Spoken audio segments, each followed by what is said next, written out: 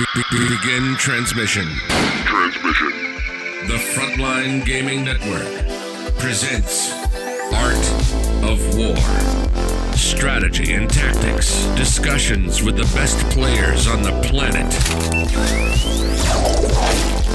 The Frontline Gaming Network, presenting Art of War with Nick Nanavati and John Damaris. Welcome back, Art of War family. We're here with Lawrence Baker to discuss Grey Knights after his undefeated run through a 100-person tournament somewhere in the UK. Sorry, I apologize. I don't know exactly where. We're going to jump in and talk about matchups. And as we always like to say here at the Art of War, the devil is in the details. So this will be an interesting discussion. Nick Nanavati is joining us, my co-host. He is an all-world player, and so he's going to help us with Lawrence break down what's going on. Nick, what do you think is a good matchup to start with? I don't know. So Grey Knights are really interesting. They're very new to the scene. I mean, they've obviously been out for a while, but functionally, they just got their first codex. Is how I look at it. Let's open up to Lawrence. Lawrence, what do you think are matchups that give you trouble, or what style of lists give you trouble? Yeah, good question. So one thing I will say about the Grey Knights, just before we get into the specific matchups, and it's kind of just off of my fresh experience from this GT in Bournemouth, they weren't it could be that because it was my own rust, it could be that, perhaps I hadn't picked the best secondaries every time, but I don't feel that that was the case. So I'm going to blow my own trumpet a little bit here. I thought I played pretty well, but it wasn't a high scoring army. Like I wasn't getting a big 42-point wins. I wasn't getting 36 points. I got a couple of bigger scores, but it was kind of a slow build, a slow burn army, if you like. And so matchup wise, because I tended weirdly to use the same tactic and I was fortunate enough to play 6 very different armies. So I did get quite a bit of experience across different factions. It tended to be that I'd use the same tactics every time, and as a result, I'd get similar scores every time.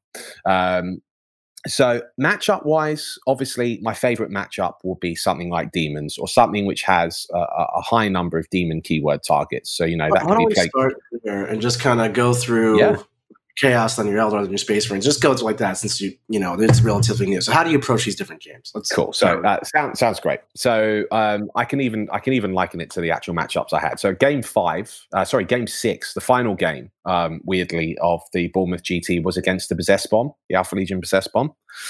Is Chaos as easy of a matchup for Grey Knights, or is Grey Knights so insurmountable as everyone assumes?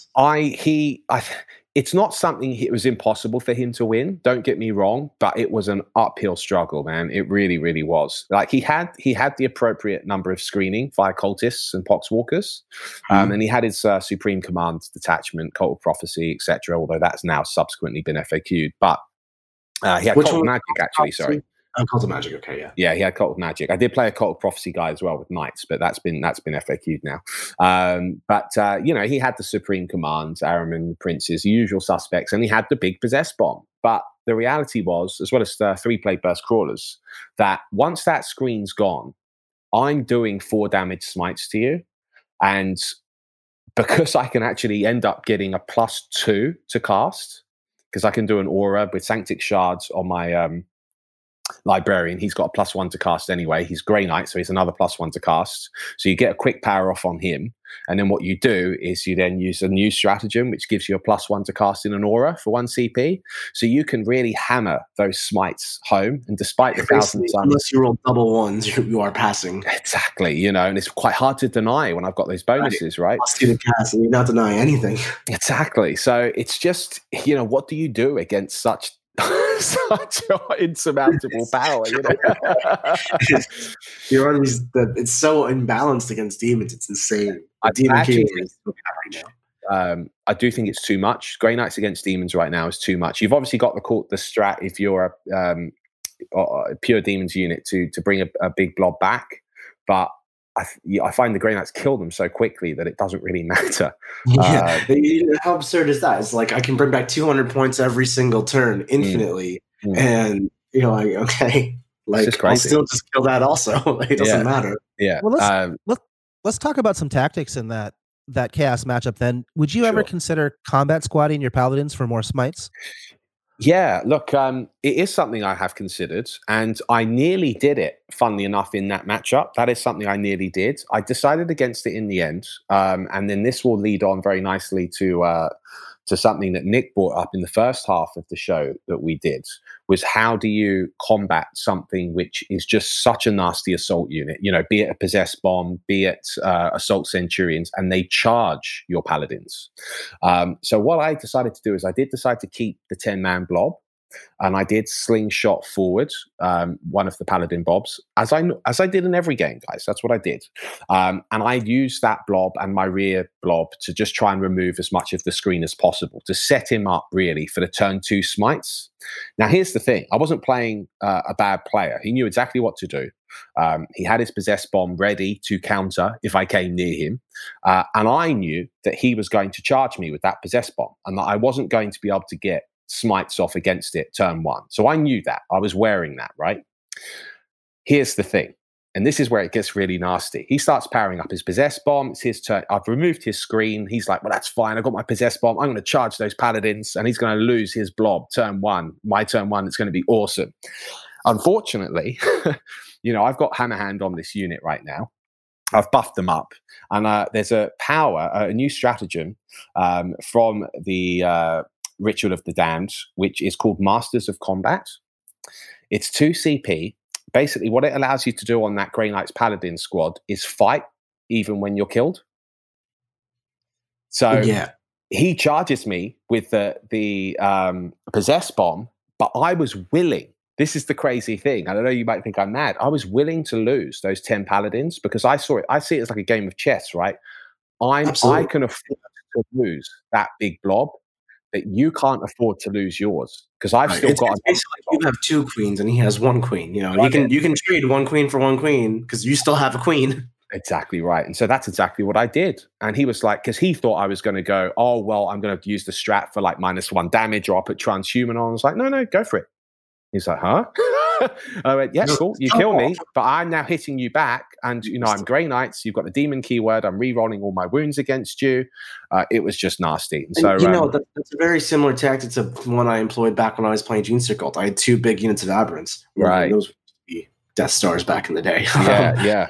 And like the first one, I would just trade for all of your screens. I would just send it out there, kill all of your screens, and wrap something. Yep. And then when you swing back into me with your counter charge, I'd pop the same thing. Fight when I die. My Aberrants would die. I'd bring you down with me, and then I'd still have the second unit of Aberrants lying in the back, and you're out of stuff to deal with it. So it's a very similar tactic. Yeah, exactly right. So that was my little trick. Like if I had worked great against a possessed bomb, but would work great against any nasty assault unit, which they're holding back deliberately to try and stop you coming near them.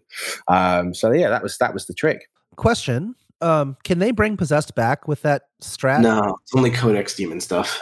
Only Codex Demon stuff. Yeah. Oh man, because that would actually, make it. Yeah.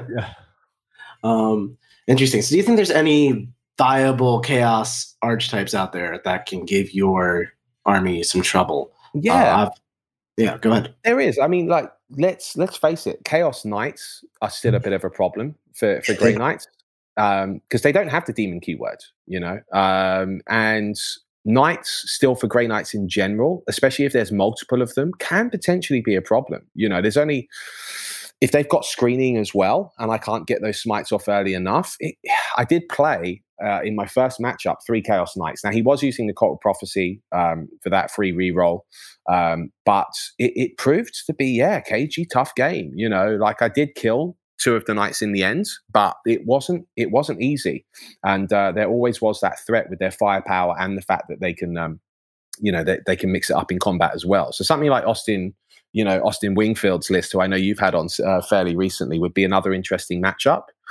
But yeah, I don't know. I generally, Chaos in general, I hate to say it because it sounds like I'm being really like arrogant with it, but I think it's a tough matchup. They're in a tough spot against Grey Knights.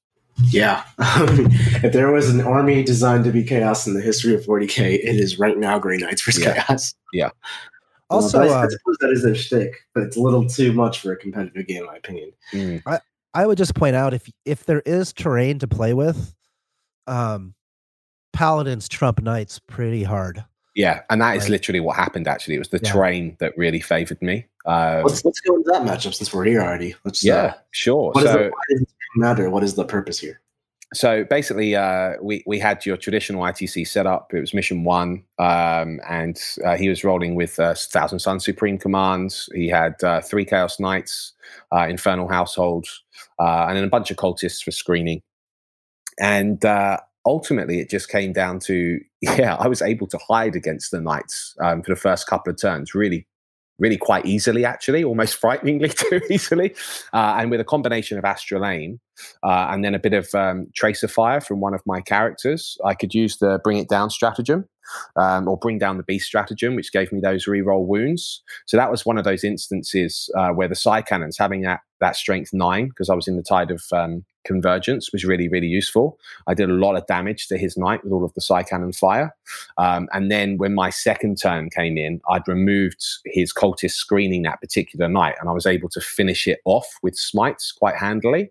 Once I'd maxed out my Titan Slayers at that point, right? So once I'd gotten that, and I'd held I pipped him on the primary because he had failed to kill anything in his first turn. I would got the lead, and then I was just basically able to play very cagily and sort of, hide and run around and stay out of line of sight of the other 2 knights, and ultimately just beat him in the points. Yeah. I think a really important part about that matchup is that Chaos Knights don't really have out of line of sight shooting that bothers paladins at all. Exactly. And so you give them a choice. You can be like, well, if you want to come and try and stop me, but if you do the math, when a knight stomps into paladins, it kills 1 or 2. Yeah, and then the paladins just kill the knight. Yeah. So it's one of those things where they don't really have any good options to engage with you if you have terrain. Right. Exactly right. Interesting. So let's shift gears a little bit and talk about another powerhouse army. How about Eldar? I was thinking, I guess most Eldar builds these days can be split up into 2 variations. The first being like flying vehicles, whether it's flyer span per se, or just like 3 spinners, 3 fire prisms, 3 plane, that kind of thing. Yep. And the other would be something like an assault-based army with like Seer Councils and Shining Spears, Skyweavers, that kind of stuff. So how do you approach both of those matches? Well, look, I would really, really, really like to play the assault variant because that's just an interesting build to me anyway. I've not played the Seer Council build yet at all, but that aside, other than the fact that I can potentially shut his psychic down, which would be a real problem for him, because he wouldn't like me to deny those powers. That aside, I did play your traditional flyer mech spam. Now, he wasn't running the flyer variant; he was running the grav tank variants, and he did do the custom craft world so that he was, Master Artisans was re-rolling a single hit, a single wound, and he did have his 3 fire prisms, his 3 night spinners. Ultimately, he couldn't do enough damage against the forwards paladin unit that I would present him, because with my -1 damage strat, even things like the pulse lasers, they're not killing a paladin outright anymore.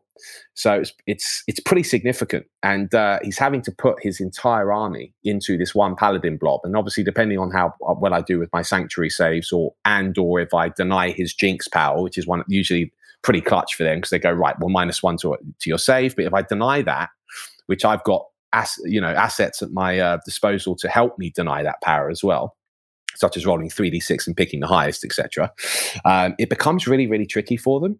So whilst weirdly I struggle at range to deal with multiple vehicles, what I found in that particular matchup is when I gated my unit forward, I took the center of the board, and he's obviously terrified to come near me with those vehicles because he doesn't, and come near the objectives because he doesn't want me to charge him, right? But it becomes this thing where I'm killing more and he's struggling to kill 1. And so it has to, like, something has to give. He has to come out at a certain point and start trying to take primary objectives, by which point I countercharge him. And as it turned out, in my turn 2, because he had to come out on those objectives, I just came in with the 6 strike squads. I was able to handily smite one of the vehicles off of an objective, and then with the paladin blob, I'm able to charge the other 2 tanks which are trying to hold on to an objective, and you destroyed those. And all of a sudden, just destroying 3 tanks in turn 2, he started to really lose He didn't have enough resources left to deal with the second Paladin bomb on top of that. So again, in the end, it was I win the war of attrition there.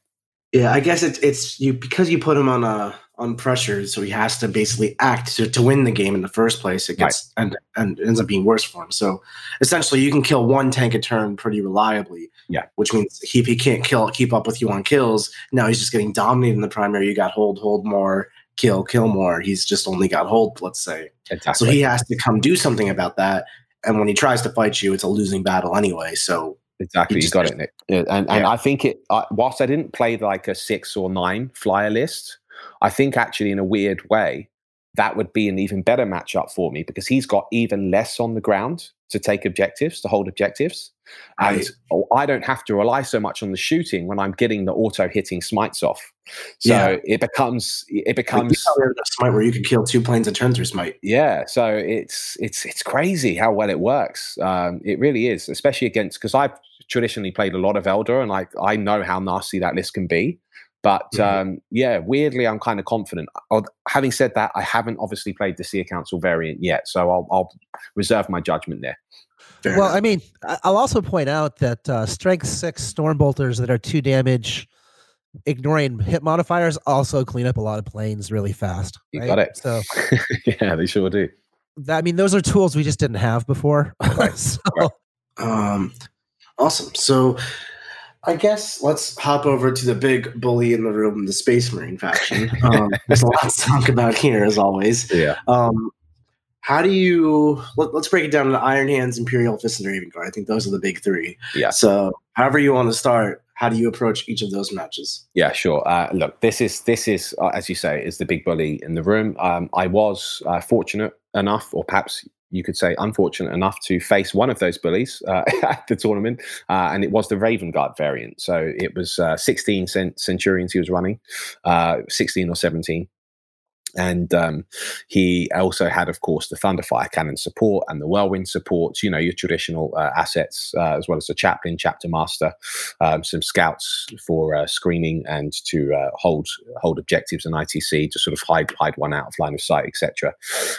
Interesting matchup. Very, very close game. Like there was only 2 points in it in the end. I did manage to win. There are a couple of reasons why that happened. He had a couple of clutch rolls which he missed. He was unlucky at a couple of key points, but ultimately it was an interesting matchup because he's very resilient with those Centurions traditionally. Very, very resilient. And a lot of firepower does bounce off of them. Not all, but a lot of it does, especially the small arms fire, given their save. But those mortal wounds via the smites and the fact that sort of style list with all of those Centurions tends to be quite troops-light. So they don't have a tremendous amount of screening because they're just relying on these 3 Sledgehammer Centurion units just coming in and destroying everything, right? So what happened is I've removed all of his troops basically in the first turn. I was very, very keen to take away his scoring facility, if you like. I've noticed that's like a trend that you do in a lot of your games is focus on their scoring capabilities and then basically just dominate the mission from there. Absolutely. That's how. That's personally how I play. It's worked so far. But my idea has always been, right, if I take away their potential to score, even if it's not to kill, like if I just stop them scoring for a couple of turns and I score enough points in my first couple of turns so that they're having to fight an uphill battle for the rest of the game, that's usually how I sort of try as my strategy, if you like. So what I did is I removed all of his scoring units. So he didn't have any scouts parked on the objective, just silently scoring all game. I removed them, combination of Astrolabe Fire and Edict Imperator to get another unit into range. And that exposed his artillery elements, which were, of course, the Whirlwinds and the Thunderfire Cannons. As it turned out in that first turn, I also managed to get off a charge against some of those assets. Because again, remember with Edict Imperator, I can shoot in the psychic phase, right? So I can remove one of the screening units in the psychic phase and then gate the other unit up closer than it would have been able to otherwise in the same psychic phase. So then I was suddenly going to be within a 9-inch charge of, say, the 2 Thunderfire Cannons, as opposed to, because I've removed the scouts in the psychic phase already now. So really, really nasty little tricks that you can use to help get your deep striking paladin unit there closer to the enemy more reliably. And yeah, when I got the charge off, basically he's got a big unit of paladins in his artillery lines now.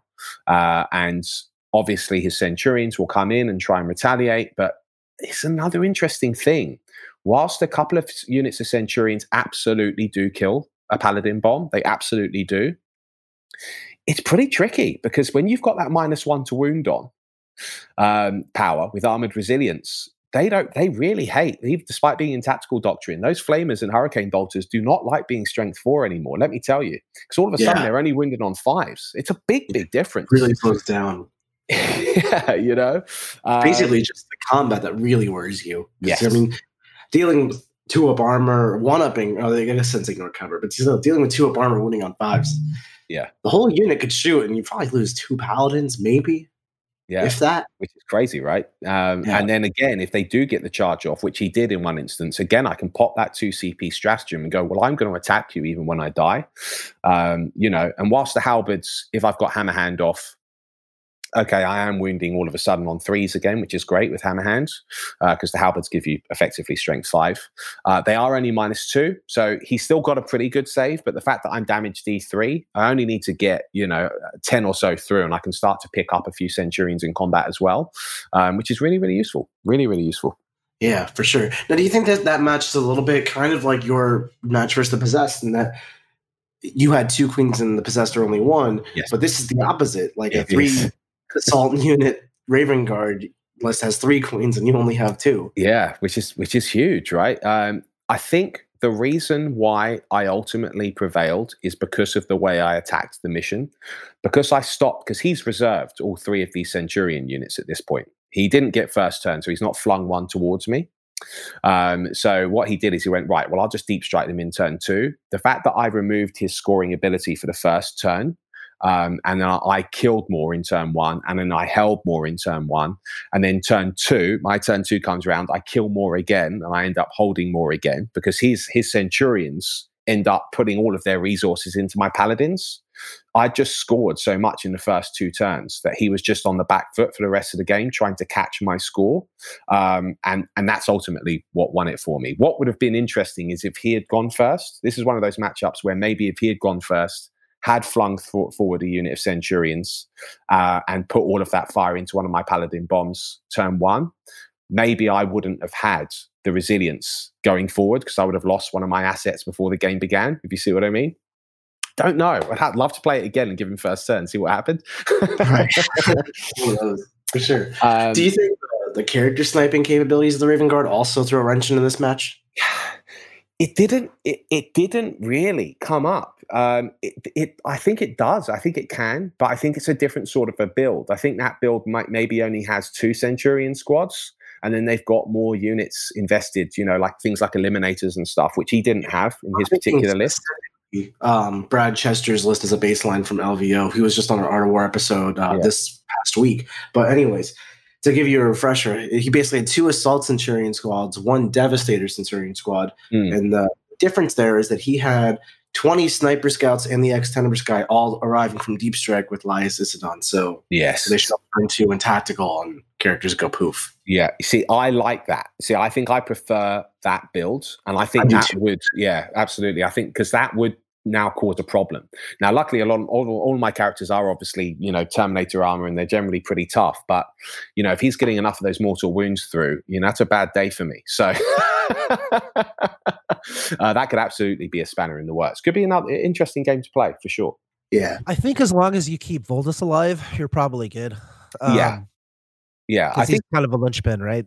He is, yeah, and him and the librarian who has warp shaping and the Sanctic shards, between the 2 of them, they are linchpins. But it's how many characters can he kill in that turn? Because is it just the 1? If it's 1, I could probably wear that. If he starts killing, if he could kill 2 or 3, which I don't think he could. Definitely not 3. He might kill 2. Might kind of depend on how crazy scouts get on mortals. Right, exactly. You've always got that weird chaos factor there. But if he killed 1, I would be okay with that. 2, I'd start sweating a little bit. So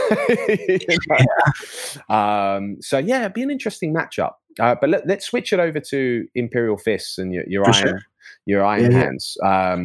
Let's do fists. They're fairly easy. I'm just thinking boatloads of artillery over here and whatever else you want to toss into it. Maybe the Intercessor heavy build, or maybe something more like the Chimas who just decided to run more artillery. Exactly. Yeah. I mean, look, weirdly, and obviously, again, please don't assume I'm saying that this is we've got the advantage here with Grey Knights. But weirdly, we don't give the Imperial Fists any of their advantages because we don't run any vehicles for a start. So that's already a benefit.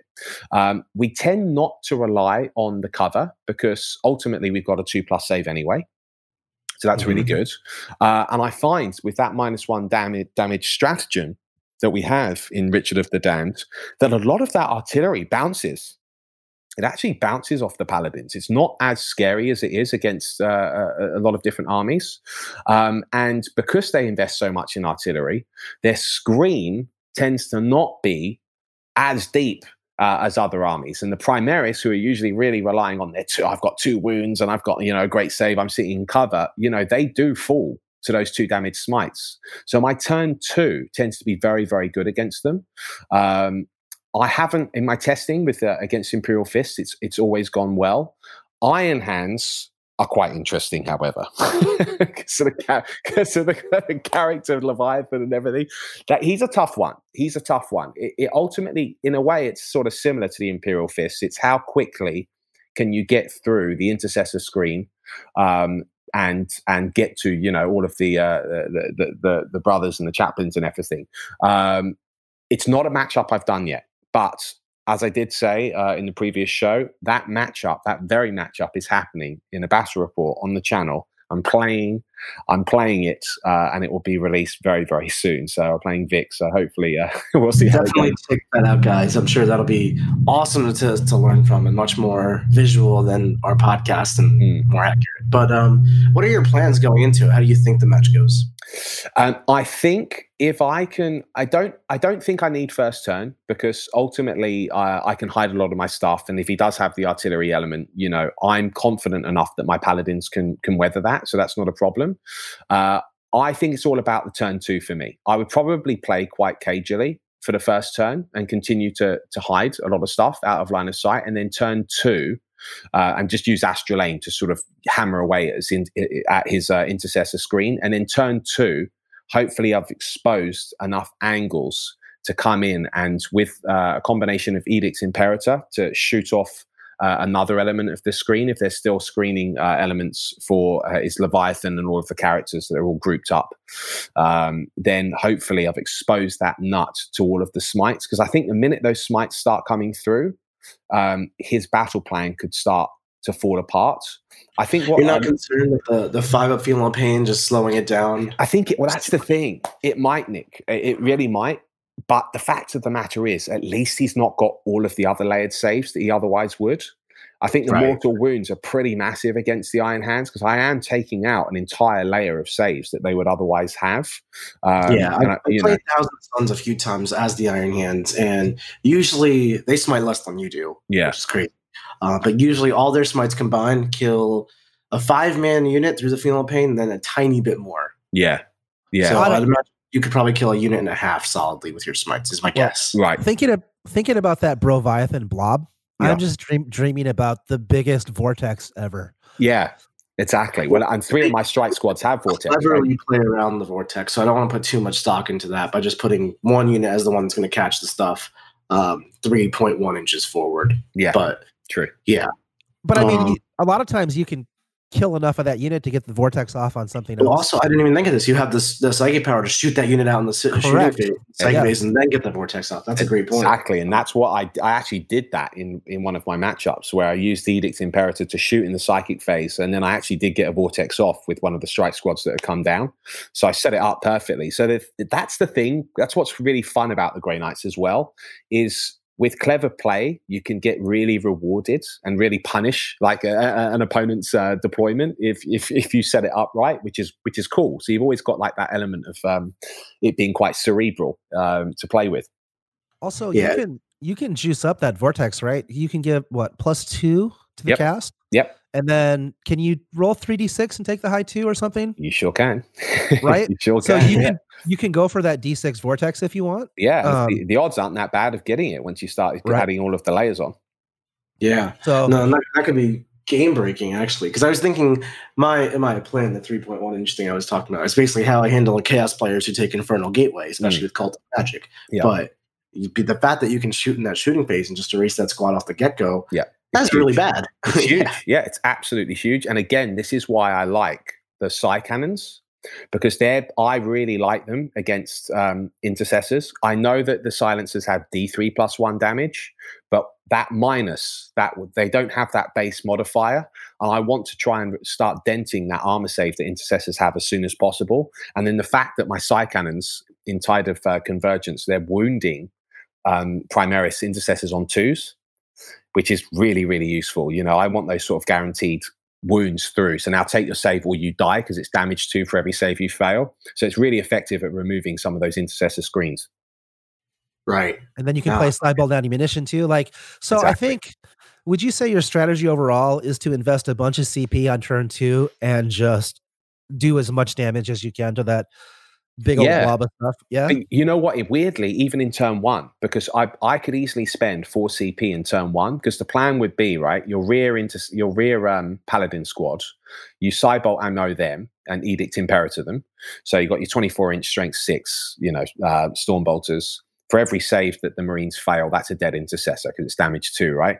And then your forward unit with the Psy Cannons, you've got your 16 strength 9, potentially -3 depending on what your litany is doing. Shots, which are also damage 2. If I can clear as much of that screen turn 1, it sets up my turn 2 to be really, really interesting. But obviously, if he's smart, he could deploy out of range to make sure that he'll only take 5 from the 1 Paladin unit that's gated up. So I think it could be a very cagey first turn, realistically, against a good Iron Hands player. And then you sort of try and finish off the screen turn 2 if possible. I think you want them to go first. Yeah, absolutely. Yeah, give them the first turn so that they waste their firepower, really, because you're trying to hide from them, of course. I mean, I know we're talking about a specific list. We could go more into general Iron Hands, but like the Proviathan list doesn't really have that much out of line of sight shooting. And no. I mean, out of line of sight eliminators and the Paladins, you really don't care about. You just don't care at all about it. No, I don't. And then the other thing is, which would be remiss of us to not mention, obviously the chaplains, like Siegler ran the Power Fists on the chaplains, right? The chaplain dreads, because then they were fantastic sort of combat deterrents. If anyone wanted to come near that castle, he'd just run out with the chaplains and smash one in the face.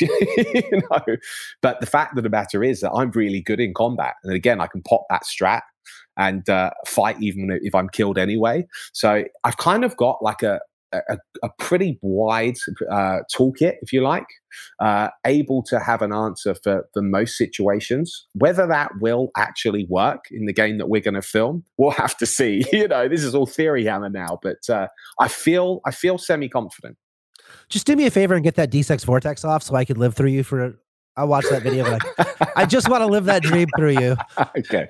Because that's what every Grey Knight player dreams about, right? It's getting off the big vortex. It's true. You're playing a way around this. This is not good. Yeah, Nick's he's thinking overtime here. That's good. Yeah, right.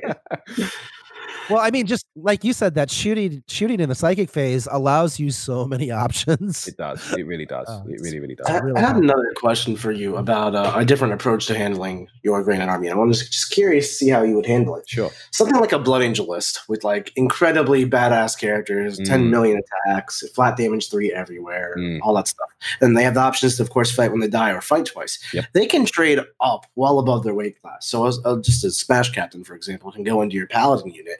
Between fighting when he dies or fighting twice or both if things go awry for you, he can trade for almost the entire squad by himself. And they have 4 or 5 of those guys in certain Blood Angel lists. How do you handle that? Because you can't really smite them off the table. You can't shoot them off the table. No. You really just have to eat it. Yeah, you're right. And that's actually one of the matchups which I would find really interesting. It's a problem because if you look at some of these newer Blood Angels lists, which might even be running as many as 3 Sanguinary Guard blobs plus your Smash Captain supports, all of a sudden it becomes a bit like you said, Nick, earlier when I played the Raven Guard. He had 3 queens, whereas I only had 2. And the Sanguinary Guard, in many respects, can do a lot of the tricks that I do, you know, fight when you die, etc. So I don't know how that would go.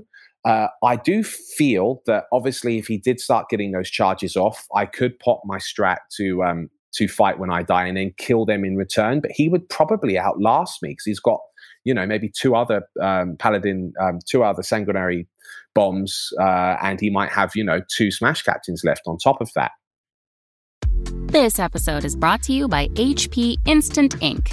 No one is reading your mind, but HP Instant Ink knows when your printer is running low and sends you new cartridges, so you never have to think about ink.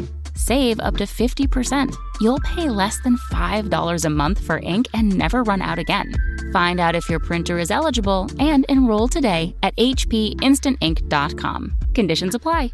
For details, visit hp.com/instantink Spotify. Right. I was thinking like of what ways could counter the Grey Knight army off the top of my head, and you can't really beat it by taking dudes because you can shoot dudes with infinite storm bolters. You can't really beat it by taking quality stuff because you have 4 billion smites. Exactly. So it's this like suicidal missiles that can trade up is what I'm thinking. Yeah, and I think you're absolutely right. It will become this thing where you sort of run at each other and you headbutt each other and there will be a few double KOs, but eventually one person's going to have just enough resources left to edge the other.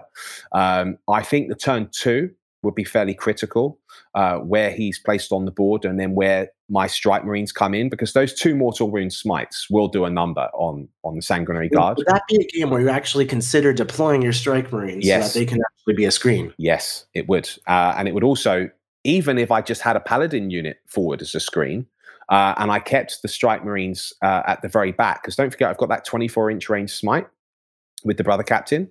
And then I could just layer up all of the smites my turn 1, assuming that he's run at me turn 1. It's a tough one, though. That's a really interesting matchup, Nick. I mean, we're not going to play it. What do you guys think in that matchup? Combat squatting the Paladin squads to make them trade, make it less. They can't trade for 10. Make it so they have to trade for 5. Now you get less out of your buffs, which is, and I don't know if the opportunity cost is too great, but it's something worth discussing, right? Maybe thinking about. Do you know what? I think actually that's an instance where you probably do combat squad them. And I tell you why. Whilst the buffs won't be as good, let's face it, if a Sanguinary Guard charges the Paladin squad, and even if it's buffed up, they've got a high chance of still wiping them or damaging them so badly that their punch back is not going to be that significant anymore. So you might be better off just going, I want extra smites. You know, I want these extra Paladin squads to be able to do more smites, because that's the thing which the Blood Angels will not like, because you will be kicking out those mortal wounds against those Sanguinary Guard. Right. And same with the Smash Captains. You know, once he's in, he's going to be exposed to smite in the subsequent turn. And it's also, if a Sanguinary Guard unit is going to kill 5 Paladins the same way it kills 8 Paladins, let's say, just lose 5. You know, it's better for you. Exactly. That's what I'm trying to think here. So, John, I think you've hit the nail on the head. I think I probably would combat squad in that situation, the Paladins pre-game.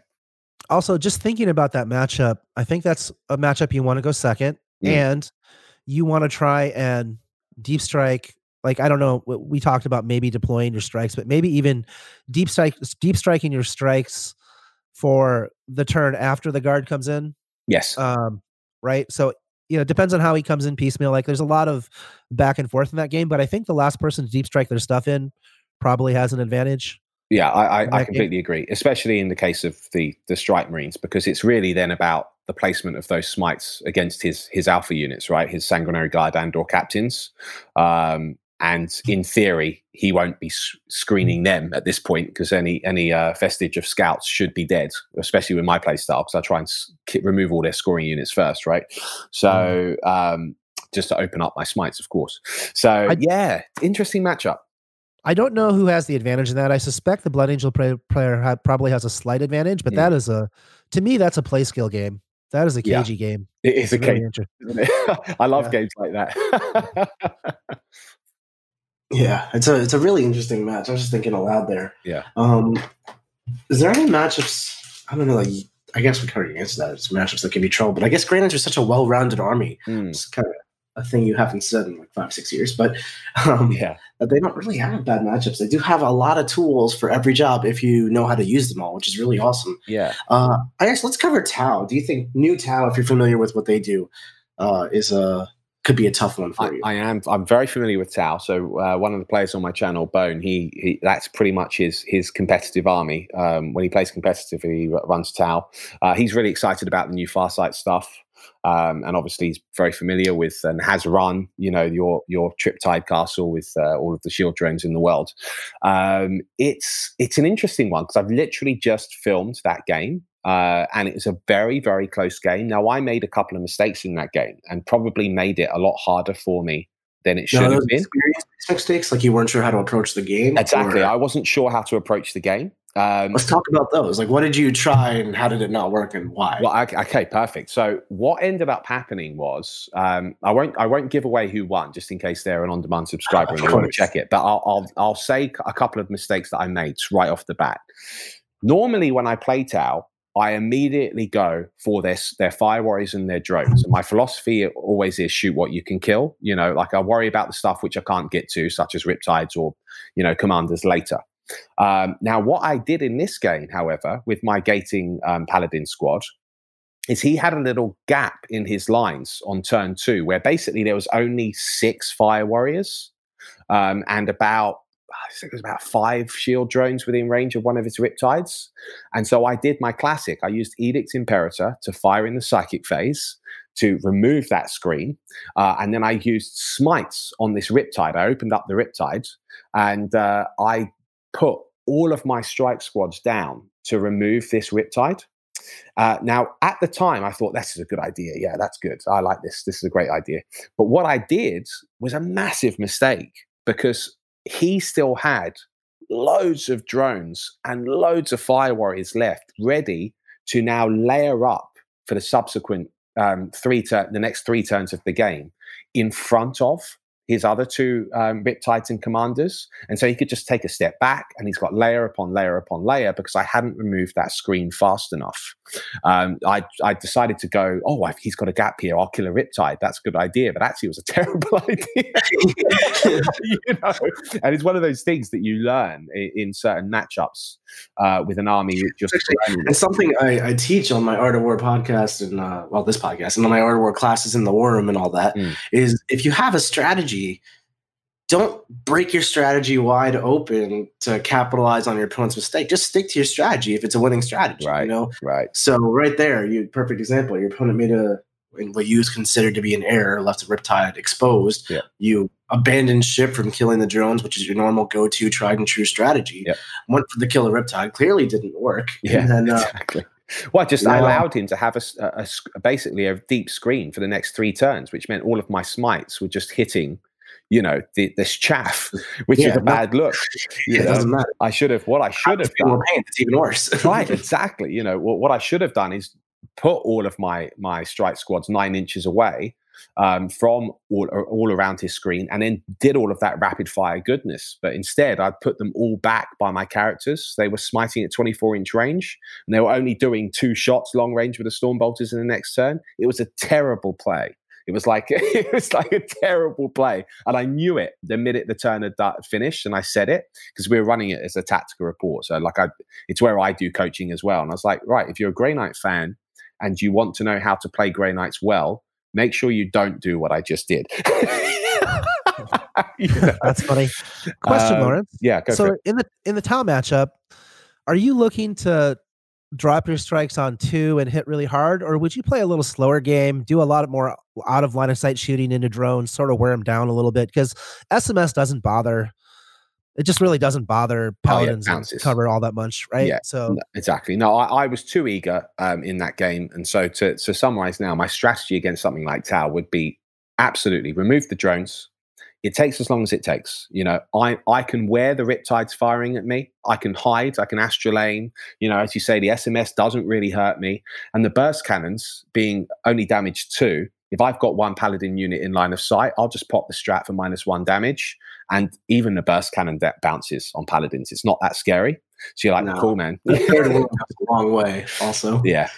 So it's I'll play basically the game as cagely as I can until that screen is removed. Then you pop in your strike squads, or you use your strike squads to finish off the screen if you're confident you can, to set up all of the smites against those rich targets in the subsequent turns. Also, that cover tide, what is it? Shadows. Yeah. Probably really good in that particular matchup. Tau hate it. They just do not like modifiers. You put a -1 to hit on something with Tau, and they absolutely hate you.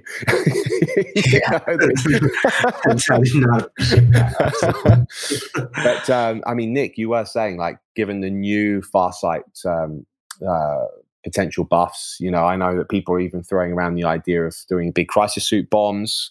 Right. I know Richard Siegler, he's my roommate now, he's very excited about the new rules. We haven't gotten a chance to play a game yet. Yeah. But he's got so many different ideas. He just wrote a giant article about it on the Art of War website. So awesome. Take that and look at that if you guys haven't seen it. Yeah, awesome. I definitely will. So yeah, look, that's a bit of an unknown quantity. I actually think the Tau are suddenly very interesting again, because they've become what I would call like your sort of static castle army, just try and take the center of the board, to now actually being, they could be potentially very dynamic, and having that ability to deep strike something in with that rate of firepower could be quite nasty. I remember, so one of the games we're looking forward to playing on our Twitch channel on Art of War is I'm going to be playing Oryx, and he's going to be playing new Farsight stuff. And I was like, do you think this will be a good game? Like, do you think the matchup is lopsided one way or the other? He's like, well, I think it'll be good because I'm planning on charging you. And he said this with a straight face. I'm like, I'm missing the picture here. I have no idea what's going on. Yeah, for sure. It's crazy, but no, I'm really pleased for Tau players, because I think they've got some potentially very new ways of playing the army, which is cool. Yeah, that's great.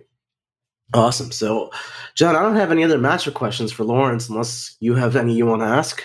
I do want to ask just a general question, because we didn't really get into these in specific matchups, but can you take a moment, talk about some of the Grey Knight relics? Sure. And then some of the key psychic powers, right? So I know we've talked about them throughout our discussions. Yeah. But I guess with context to matchups, is there any specific relic or power that you swap into for a specific matchup? Yeah, that's a very good question. Actually, it's probably quite funny. There isn't. I tend to take the same powers every time, but the relics are a very important thing.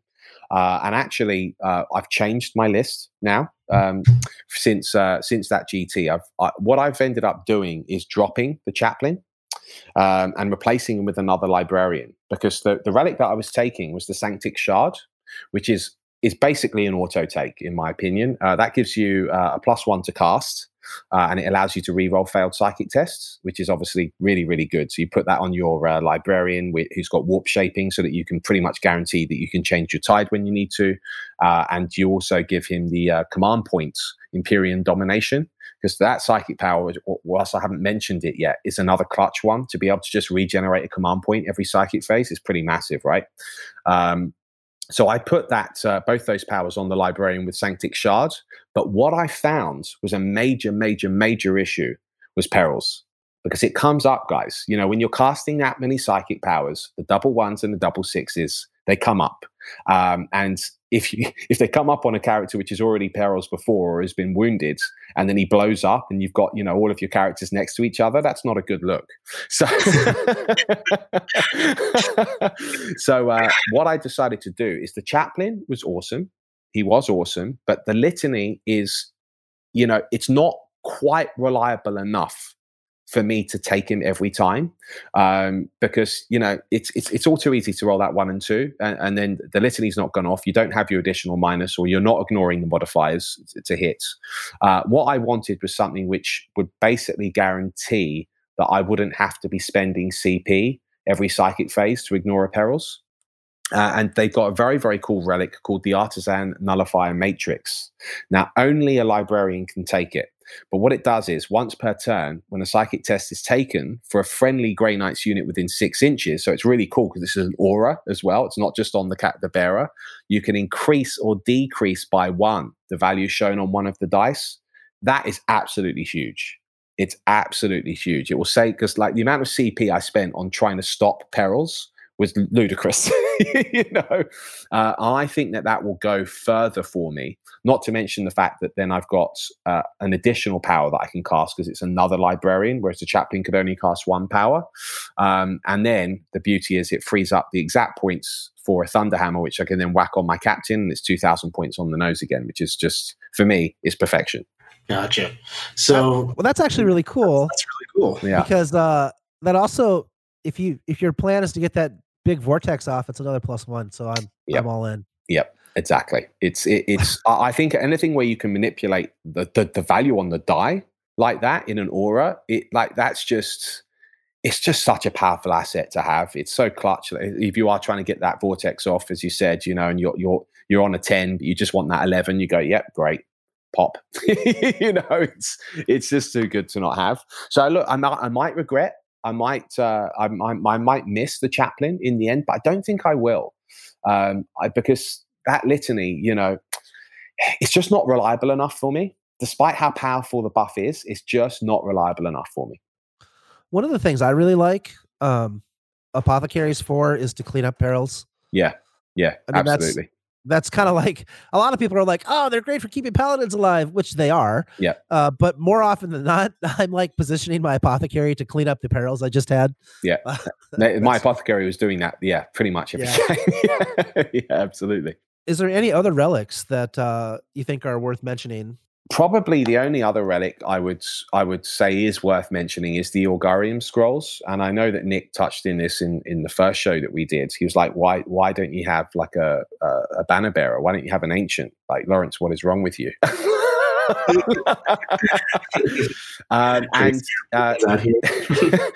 If you're going to put Augurium scrolls on anyone, it would probably be him, because it gives you it's a 6-inch aura.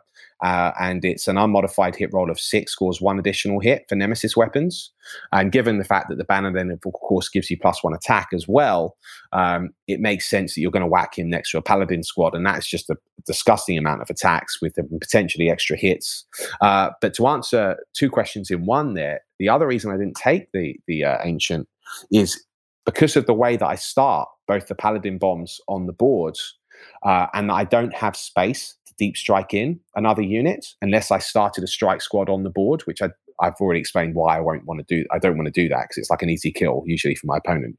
I just don't have space for him to be delivered, because the gate turn 1 is on one paladin bomb, and then gate turn 2 is on another paladin bomb, and at this point the ancient will still be back home with the rest of my characters, which isn't going to work. So that's it is a consideration, but I'd have to rejig the list to sort of deliver him and then deliver that relic with him in an effective way.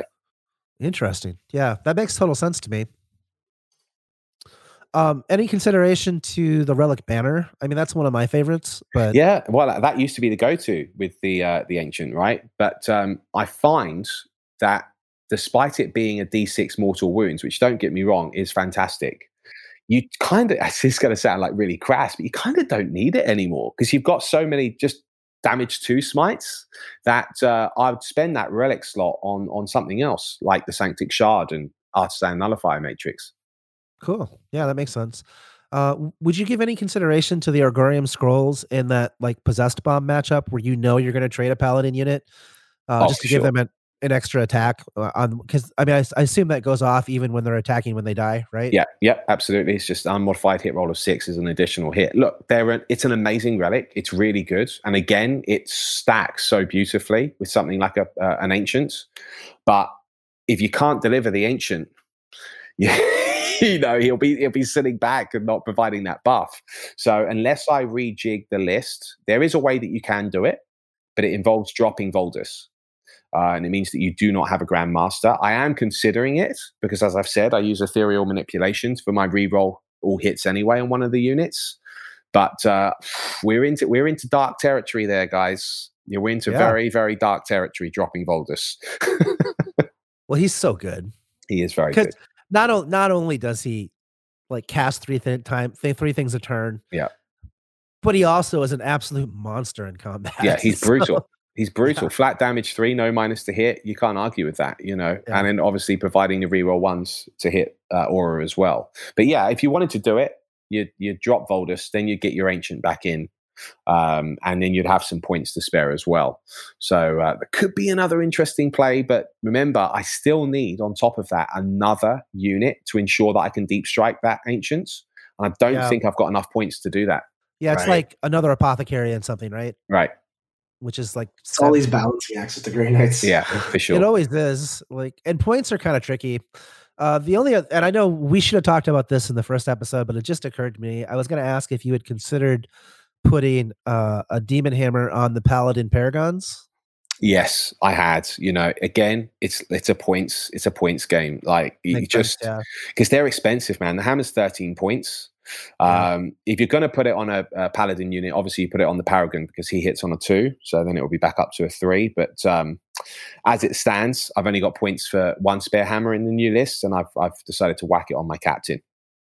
That's a good place for it. Another good place for it is Apothecaries carry hammers really well. Yeah, exactly. Because for some reason our Apothecaries hit on 2+s too. Most people don't believe. I know, it's crazy. I literally have to show them every time I play that model. I have to show somebody new. Yeah, like no.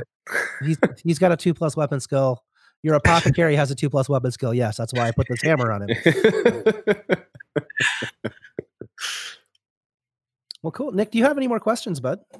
No, I think we covered a lot of the New Grey Knight stuff. This is a really informative episode because I personally have only played New Grey Knights once, and I didn't really know what was going on. I was getting shot and smited, and it was like it's just a wave of guns and smites. So this helps me get some clarity on the subject, and hopefully the listeners as well.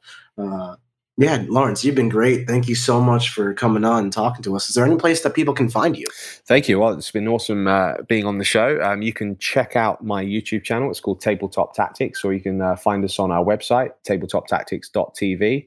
We produce lots of battle reports and tactics videos, and we even do Dungeons and Dragons. So we kind of do a bit of everything if you're into that sort of thing. Rock on. Well, thank you, patrons, for supporting us and showing up for another episode of the Art of War podcast. We really, really appreciate it. I can't tell you enough how much Nick and I appreciate it. We tell you every episode. We're going to continue to tell you every episode because it means a ton to us. It also allows us to do really cool stuff. So you'll see, as you've probably noticed, Art of War is growing like crazy, and there's more and more things coming on the horizon. So, keep supporting us, and we'll keep putting out really cool stuff for you. Just as a quick aside, normally we ask one thing of you, and I'm going to ask something different this week. If you could do me a favor, and if you haven't subscribed to Tabletop Tactics on YouTube, just go out there and hit the subscribe button, hit the notification button, give these guys a little bit of love because they're doing a ton for the community. And I mean, likely you already have, but that's what I'm going to ask for you for this week. All right, everyone, have an amazing day, and thank you for tuning in to another episode of The Art of War. This has been Art of War, a strategy and tactics podcast for Warhammer 40K. Hosted by Nick Nanavati and John Damaris. Produced by Seamus Ronan. Find us at AOW40K.com. And of course, connect on Facebook. Just look for AOW40K. AOW40K. AOW40K. Till next time.